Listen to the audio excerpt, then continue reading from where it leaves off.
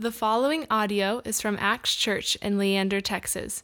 More information about Acts is available at actschurchleander.com. We are doing a little pastor swap through the month of January, and so last weekend I was in Lakeway, today in Leander, next week Lakeline, and then the following week down in Kyle. And so we've got 4 churches within our Acts Church network, and what we're doing is we're focusing on 4 critical words from the Nicene Creed. These 4 words were actually added in about 50 or 60 years after the first council that met. They actually added these words in: one holy, Catholic, and apostolic church. And so if we change those from being adjectives to define the church into action words, what we want to do in this series is talk to you about, if the church takes on these actions, what does it look like? So, who grew up in the church? Let me see your hands. All right, I grew up in the church too. Let me tell you what that means. For me, it means Trinity Lutheran Church and School in Boone, Iowa. Don't I get a cheer for Iowa? All right, thank you. It means carpeting down the aisle. It means pews. It means wooden cross hangings, stained glass windows, a balcony with a choir up in the balcony. You weren't allowed to turn around to see where the music was coming from. You faced the front. For me, church means being aware of my dad up front in a pulpit. He's wearing robes. That's a little weird, right? I didn't think it was weird. That's all I ever knew when I went into a church. For me, that meant sitting next to my mom when my dad was up front and leaning up against her arm and trying not to wiggle too much on the pew and kick my sister inadvertently, I assure you. It means the aroma of coffee and leftover ladies' perfume down in the fellowship hall. We had a basement. It means being railroaded into playing the piano by our Sunday school superintendent for our openings for the kids on Sunday mornings. It means being with my friends and my family and the families of my friends. It means special events like weddings and funerals and anniversaries and ordinations and confirmations. It means softball leagues as I got older, and it means youth group and ping pong. It means visiting missionaries with intriguing stories about far-flung places in the world. Now, if you grew up in a church that is in some way, maybe you can relate to all those things, or maybe one or a couple of those things, who can relate to church as I describe it? Okay. If you can't, don't worry. That's the beautiful thing about today and about this series. Because some of us grew up with an experience of church like that, and if you notice, what I did was I focused on the cultural experience of church and not on the content of church. And in the culture that we have today, fewer and fewer people are interested in the culture of church that many of us are still trying to offer. And if you haven't figured it out yet, our culture has lots of other things to do than to get connected through here. We have in our culture, we have this thing called Netflix. Have you heard of it? We have CrossFit. Have you heard of it?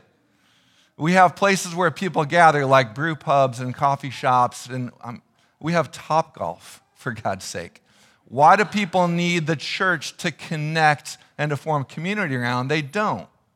And so if all we're doing is offering a cultural experience of what the church is, then we're missing something. Let me tell you this very simply. We are living in a post-Christendom age.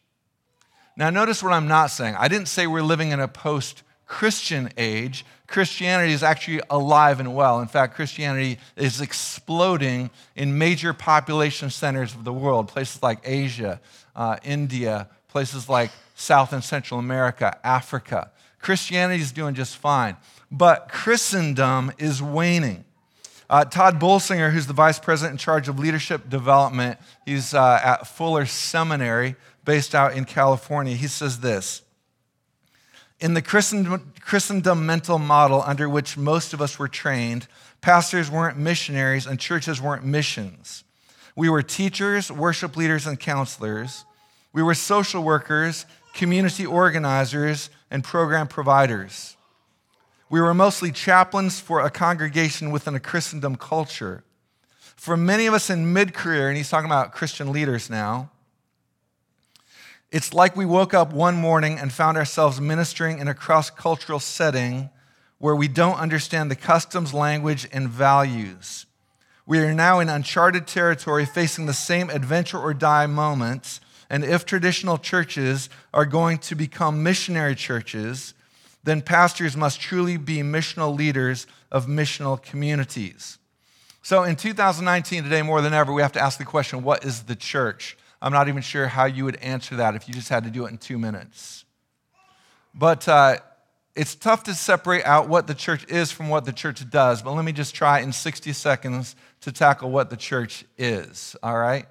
If you want to look at the screen, these are going to go pretty fast. But first of all, church is literally the gathering. It comes from a Greek word, ekklesia, which is really a verb for called out. So literally, the church is those who are called out.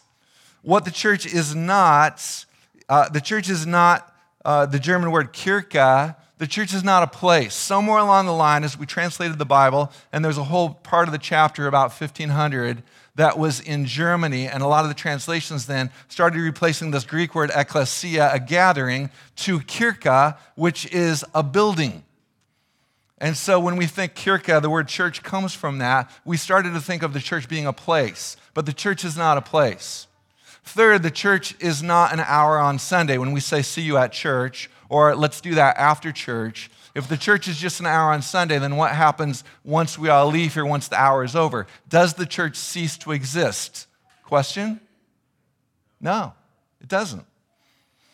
So if the church is not those things, if the church is a gathering, it is a people, and even more specific, the church is people in motion, people who are gathering and then scattering, or as Pastor Barrett likes to say at Acts Church Lakeline, loved and sent. Or as we want to say for this series, the church is an apostolic movement. So, when we say that the church is one holy Catholic and apostolic church, don't worry, we're not flipping denominations on you. Catholic, in the wide sense of the term, means universal or made up of many parts. And so the church, when you hear that particular message in a couple weeks, the church has got to be reconciling. We're taking all these disparate people and parts and we're bringing them together constantly. That's what the banner that the church operates under. The church is all embracing. If you had seen that little video, you would have heard these words. When we declare the church to be one, holy, Catholic, and apostolic, we are drawn into the missionary activity of the triune God. The first disciples who were turned apostles, which literally means sent ones, were sent out into the world. And apostolic in that sense that we're talking about it today does not just talk about our founding, it talks about our function. Back in the day, if your last name was Farmer, guess what you did? Trick question. You were a farmer, right? If your last name was Smith, what was your occupation? You were a blacksmith, right? Somebody who works with metals and hot fires. Is it possible that when we use the word Christian or apostolic, we're not just talking about our founding, but we're talking about our function? If we are the church, then we are proclaiming. And I want to say to you, Acts across Forsyth right now and any other churches that you plant will be apostolic or proclaiming churches. One more quote from Canoeing the Mountains by Todd Bolsinger. He says, to live up to their name, local churches must be continually moving out, extending themselves into the world, being the missional witnessing community we were called into being to be. The manifestation of God's going into the world, crossing boundaries, proclaiming, teaching, healing, loving, serving, and extending the reign of God. In short, churches need to keep adventuring or they will die. 10 years ago, we formed 4 values built on this name, Acts. They are adventure, community, transformation, and sending. Little did we know how well those 4 words would serve us for this post-Christendom age that we had the hunch we were moving into, but we weren't still quite sure how fast it was going to happen. 10 years later, I'm going to say there are lots of signs that we're already in the next age. not just in transition. We've already arrived. And we're going to either look back and try to stay there and try to go back and try to recreate that, or we're going to move forward into a post-Christendom age. So let's just be honest for a minute. This kind of adventuring is hard, right? Going to the world, crossing boundaries, proclaiming, teaching, healing, loving, serving, extending the right of God. Now, what you heard from Rick, the report that you did, great job, church. You're doing it, right? But this is hard.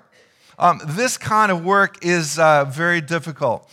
So this little book, Canoeing the Mountains, the central metaphor for this is the adventure of Lewis and Clark. Have you heard of those guys? Started the 19th century. This is kind of the place, their core of discovery.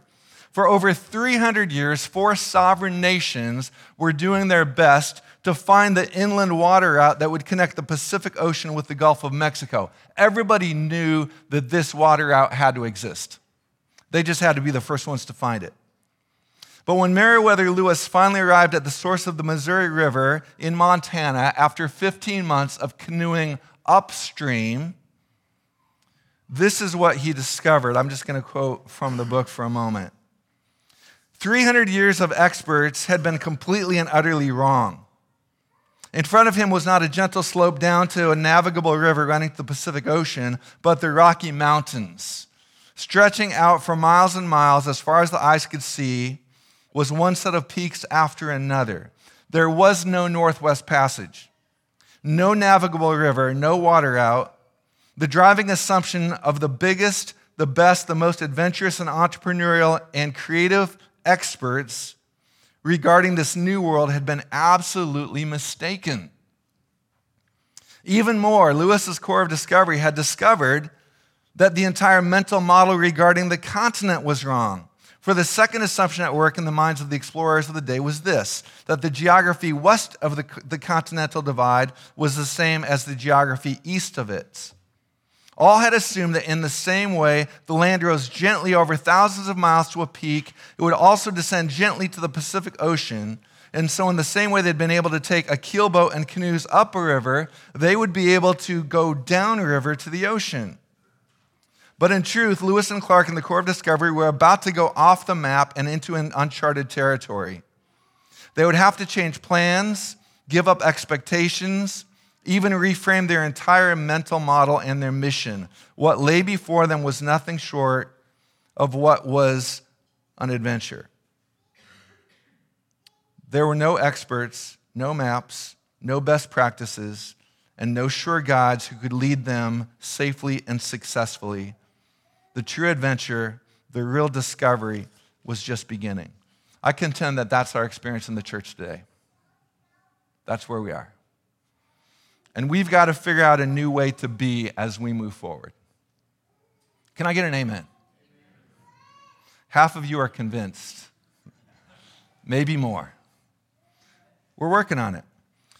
Perhaps a good reason why in ages past God reassured his chosen people in times of great change, do not be afraid, be strong and courageous, have I not commanded you, right? This is what he told Joshua right before he's ready to go into the promised land. Moses, the great guy before him, had passed the baton, and now Joshua's ready to go off the map. And the Lord says to him, Joshua, do not be afraid. Be strong and courageous. It happens again and again throughout the story of Scripture. God reassures us. The reports had come back from the new land that there were giants in the land. Was it true? Joshua had to contend with those reports. Well, yeah, there were giants in the land. Let me tell you this. There will always be giants in the lands. But he is still told to go, to lead, and to move boldly, trusting in God. Do you notice how there are some people who just can't help but sign up for the tough assignment? All through the story of Scripture, there's those people. New Testament, there's this guy named Saul turned Paul. Look what he writes. He says, our hope is that as your faith continues to grow, our sphere of activity among you will greatly expand. Look at this. So that we can preach the gospel in the regions beyond you. Read that last line with me. For we do not want to boast about work already done in someone else's territory. Paul says, I don't want the easy work. Let me go into the uncharted territory. That's the apostolic understanding. You know what else is apostolic? Being run out of town, being flogged, being stoned, giving up your friends, giving up your home, giving up your life, that's also apostolic. We forget that. So let me simply tell you today's big idea. Just remember this series, Acts in Motion, we're looking at how the church lives and moves in the world. So here it is. Acts churches follow the lead of the biblical apostles in preaching, teaching, mobilizing, and sending disciples who make disciples who plant churches that plant churches. That's simply it. I've already talked to you about why, the fact that we are in this post-Christendom age, but we haven't yet talked about how. Or more fittingly, who. Right now, just close your eyes. I want you to point at the person in the room who is responsible for proclaiming the gospel. 1, 2, 3, go. I'm really glad to see very few fingers pointing my direction. I was going to leave. Who did you point at? Yourself? I saw a lot of these, right? In the Christendom age, the age that we just passed, the pastor was responsible for proclaiming the gospel. My dad, when I was growing up, he was the one that preached. He was the one that led devotions at home. When we visited somewhere else, we had a function at the church, people would say, Pastor, would you offer the prayer? And guess what he said? He always said, yes, bow your heads. When I go to your house, you say, Pastor, would you like to pray? I go, no, you pray. Have your kids pray. And only when somebody really starts sweating profusely might I step in and rescue them. That was the Christendom age. We are now past that. Maybe we should look at the lead of the apostolic apostles. Look at this, 2 Timothy 1. Paul, an apostle, there he is, he entitles himself apostle of Christ Jesus by the will of God in keeping with the promise of life that is in Christ Jesus. And now look at the relationship. Read that second line with me out loud. To Timothy, my dear son, grace, mercy, and peace from God the Father and Christ Jesus our Lord.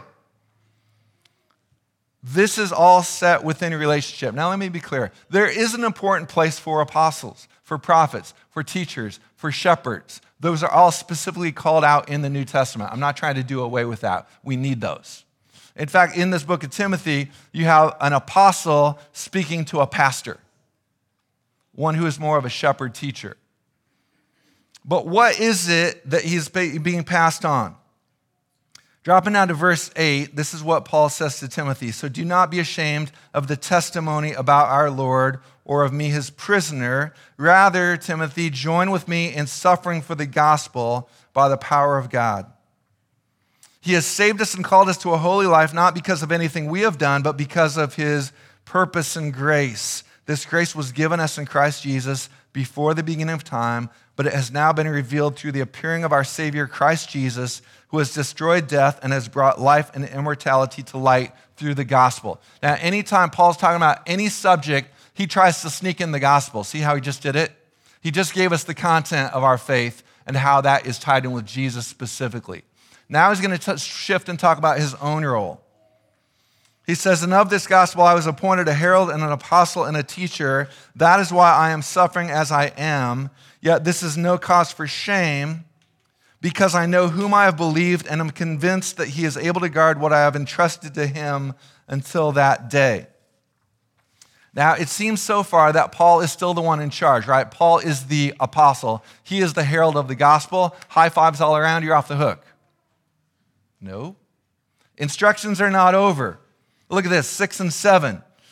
For this reason I remind you to what? Do you see it? Read it with me. Fan into flame the gift of God, which is in you through the laying on of my hands. For the Spirit God gave us does not make us timid, but gives us power, love, and self-discipline. So apparently, something has been passed on from Paul to Timothy, and now Timothy is somehow responsible for this thing that was given to him. It's his responsibility to take whatever this was given and fan it into what? Flame, right? And then this, And what you heard from me, keep as the pattern of sound teaching with faith and love in Christ Jesus. Guard the good deposit that was entrusted to you. Guard it with the help of the Holy Spirit that lives in us. So Paul is saying the Holy Spirit is only in us pastors, right? No, the Bible says clearly the Holy Spirit is poured out upon all who believe, not just pastors. So this gift of the Holy Spirit has been given. And then moving on, 2 Timothy chapter 2, Paul says, you then, my son, be strong in the grace that is in Christ Jesus, and the things you have heard me say in the presence of many witnesses, and trust to reliable people who will also be qualified to teach others. Look at this, 4 generations of disciple making. Paul to Timothy, Timothy to reliable people, and then reliable people to others. 3 steps, 4 generations. Catch that? 2 Timothy 2, verses 1 and 2. 4 generations of disciple making. What we see here is mature disciple equals missional disciple. A lot of us grew up in a Christendom age where we believed that a mature disciple was the one who signed up for all the pastor's classes. This was the person who ushered. They were in church every week. Their kids were in youth group. We saw those as being faithful disciples. And yet I would say to you, a mature disciple is a missional disciple.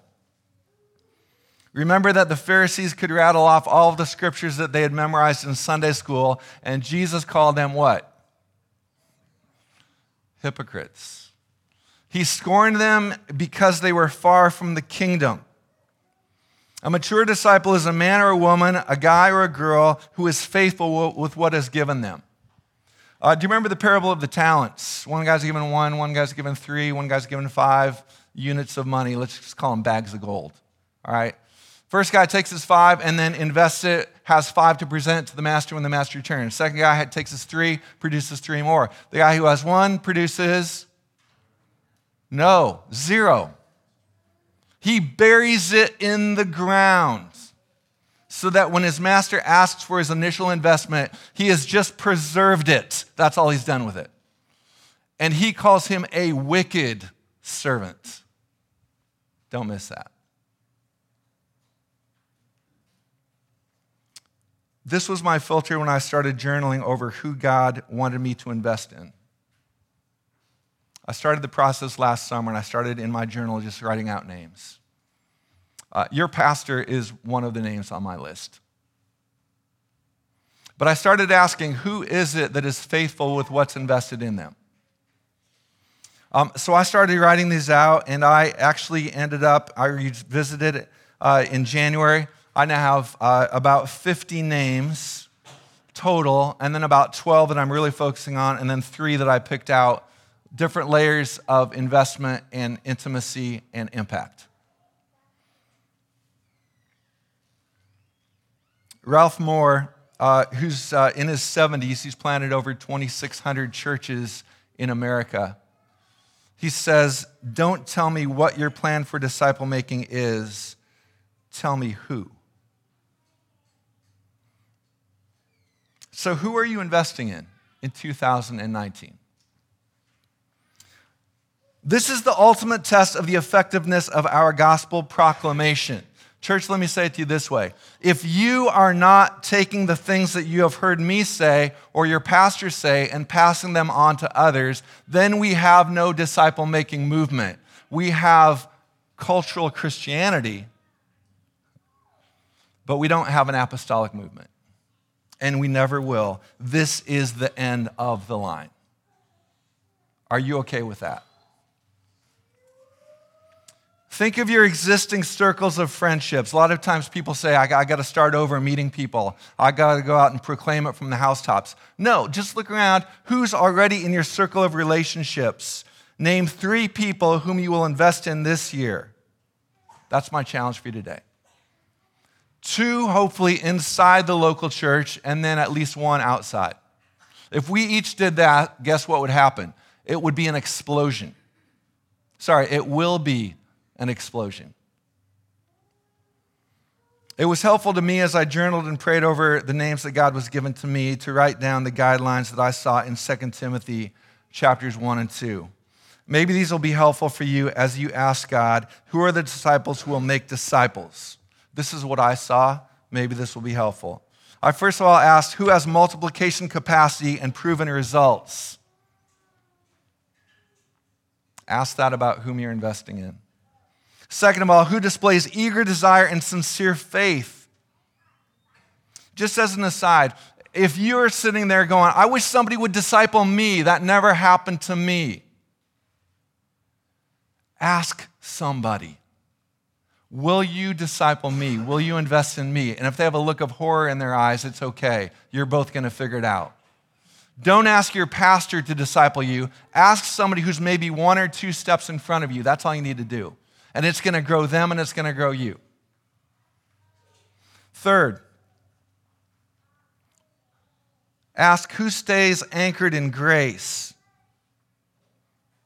Fourth, who remembers Jesus is the gospel. Paul says, remember Jesus Christ, raised from the dead, descended from David. This is my gospel. That's what he says really clearly. Acts of kindness are good, but only Jesus is good news. And so somewhere along the line, we have to start talking about Jesus. Cold cups of water are helpful, but if they don't lead to Jesus, we got a problem. So this next one, who is not ashamed of the authentic and sometimes messy testimony of others? There's some real messy stories I know in the people that are part of Acts Church Lakeway. I'm imagining they are here too. We can't back away from the mess. And sometimes in settings, there's an appropriate way to share part or all of that story. Who's also not afraid of difficulty or conflict? Paul says to Timothy, endure hardship with us. We had kind of a tough fall on our staff at Acts Church Lakeway.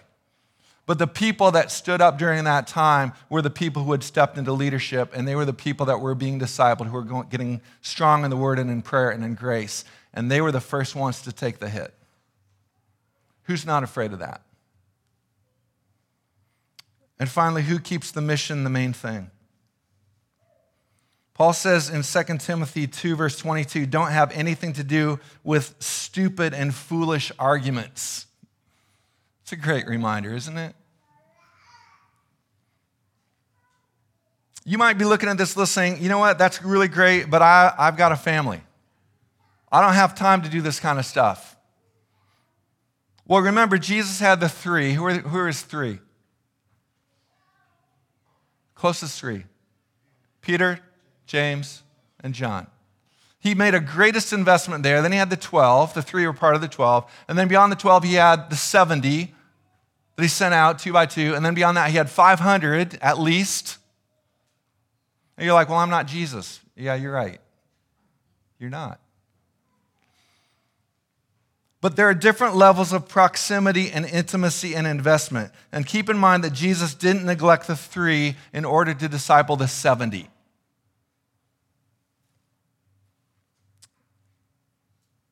Don't overlook your own family to disciple the world.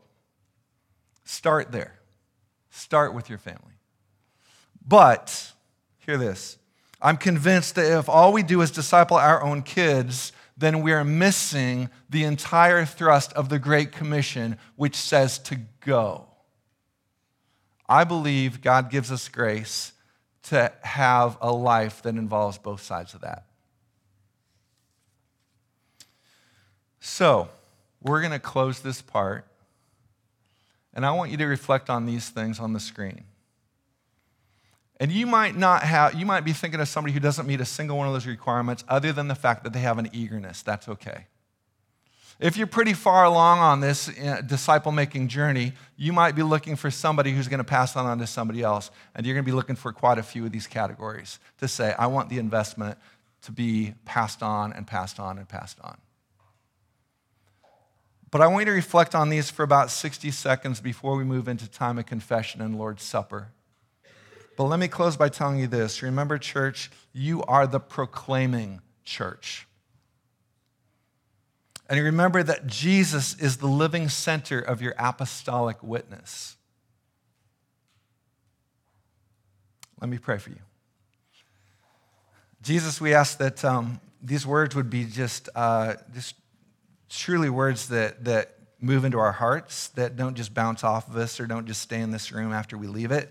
We are reminded that the church is a living organism. It is those who are called out, those who gather right now, but in a moment, those who are going to scatter.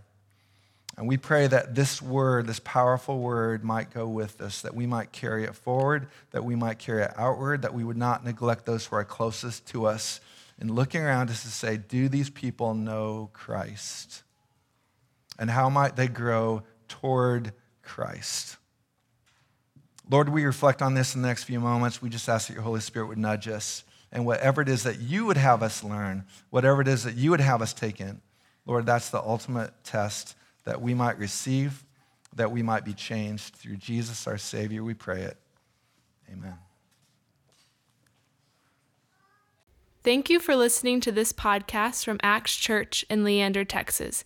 Feel free to share this message with others and stay connected with us at actschurchleander.com.